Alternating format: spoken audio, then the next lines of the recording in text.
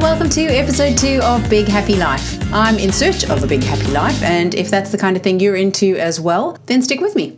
This week we're looking at 2 approaches to happiness, the hedonic approach and the eudaimonic approach. Both of them tend to be found under the heading of well-being, but as I discovered while I was searching for a definition of happiness this week, it might actually be better to talk about well-being than happiness. It became really clear to me this week that happiness is one of the most generic words we have in the English language. So generic that it's almost meaningless. And yet, as an experience, it's so subjective that we can't really talk about it in generic terms, not easily. So we have this generic word with a subjective experience and nowhere to go with that.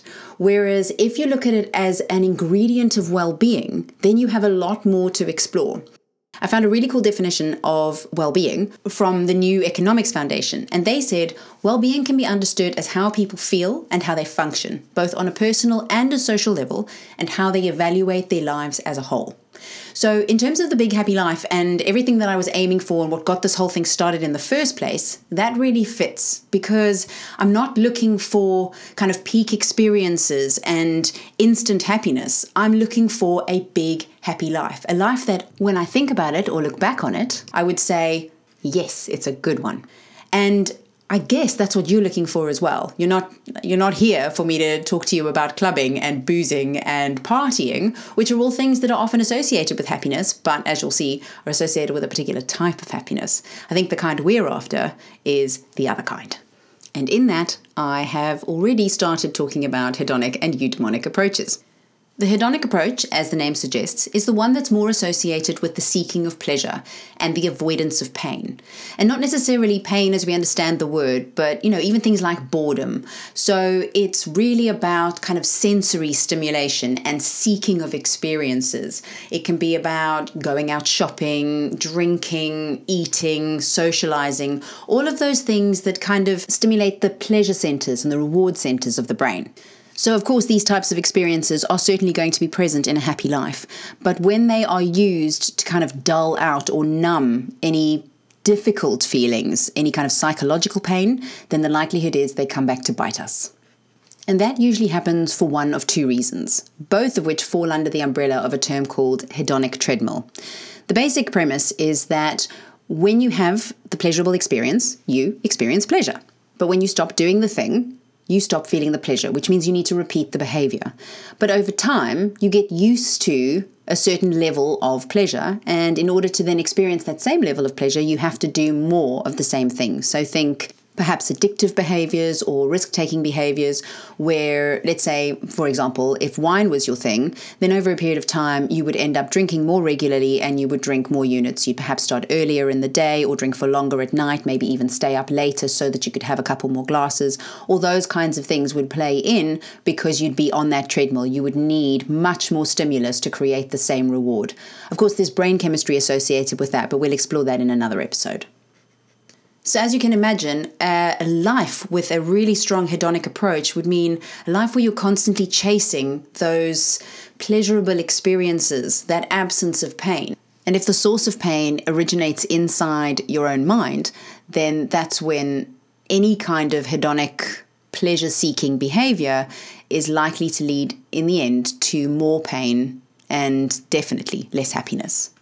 That was certainly my experience in the short term after adopting my children. I found after they went to bed, I was just so overwhelmed and so tired and so broken. And I really did feel like a failure in the beginning. I felt like a terrible mom. The whole thing was really difficult. And they would go to bed and I would think, oh, mommy needs a glass of wine. And I'd plonk myself on the sofa, eating chocolate, drinking wine, watching bad TV, thinking I was making myself feel better, but ultimately not realizing how much worse I was making things. It took months before I kind of realized the cycle that I was creating and how it was affecting my energy levels, my mood, my ability to kind of pull myself out. Largely because I was on my own little hedonic treadmill. So the glass of wine after the kids went to bed became the glass of wine before they went to bed, became, the sneaky gin and tonic while I'm cooking. And it was really because I couldn't face up to those feelings of overwhelm and those feelings of failure. And until I did, that pleasure seeking was more problematic than it was helpful. So it wasn't a source of happiness, it was a source of dissatisfaction and ultimately what became depression. So yes, pleasurable experiences are a great part of a happy life, but when their main purpose is to cover up pain we can't deal with, then the likelihood is they're going to come back to bite us at some other point. So for those of us looking for a big happy life, the likelihood is we're going to find it through the other approach, the eudaimonic approach. This approach is much more about finding meaning in life, kind of purpose. It's about cultivation of personal strengths, making a contribution to the greater good, kind of feeling like your life is worth something. In order to really make the most of this approach, you have to understand yourself quite well. You need to know your inner nature, your core values. You've got to know what's important to you so that you can live your life accordingly. Which all sounds great, but it's also blooming hard work. And it's very easy to see how the hedonic approach can be really appealing when all you want to do is just make yourself feel a little bit better. When you're overwhelmed, you're tired, you're scared, you're angry, whatever it is that you're experiencing, it would be quite nice to just let go for a while. When all's said and done, I think all lives need both approaches. I think the benefit of understanding these two approaches is that you can pay attention to the balance in your life. That's certainly how I've taken it and what I've been thinking about this week. How much time do I spend seeking pleasure, avoiding pain? How well do I really understand my core values, and how well is my life aligned with those core values? These are useful questions to ask. One of the things I've been doing with my corporate clients for the last 10 years is helping them look at the patterns in the way they do things. The things that they perhaps take for granted and pay no attention to, but are having massive impacts on the lives of the team members and the results that they're getting. But the same is true in our lives when it's just us, just me.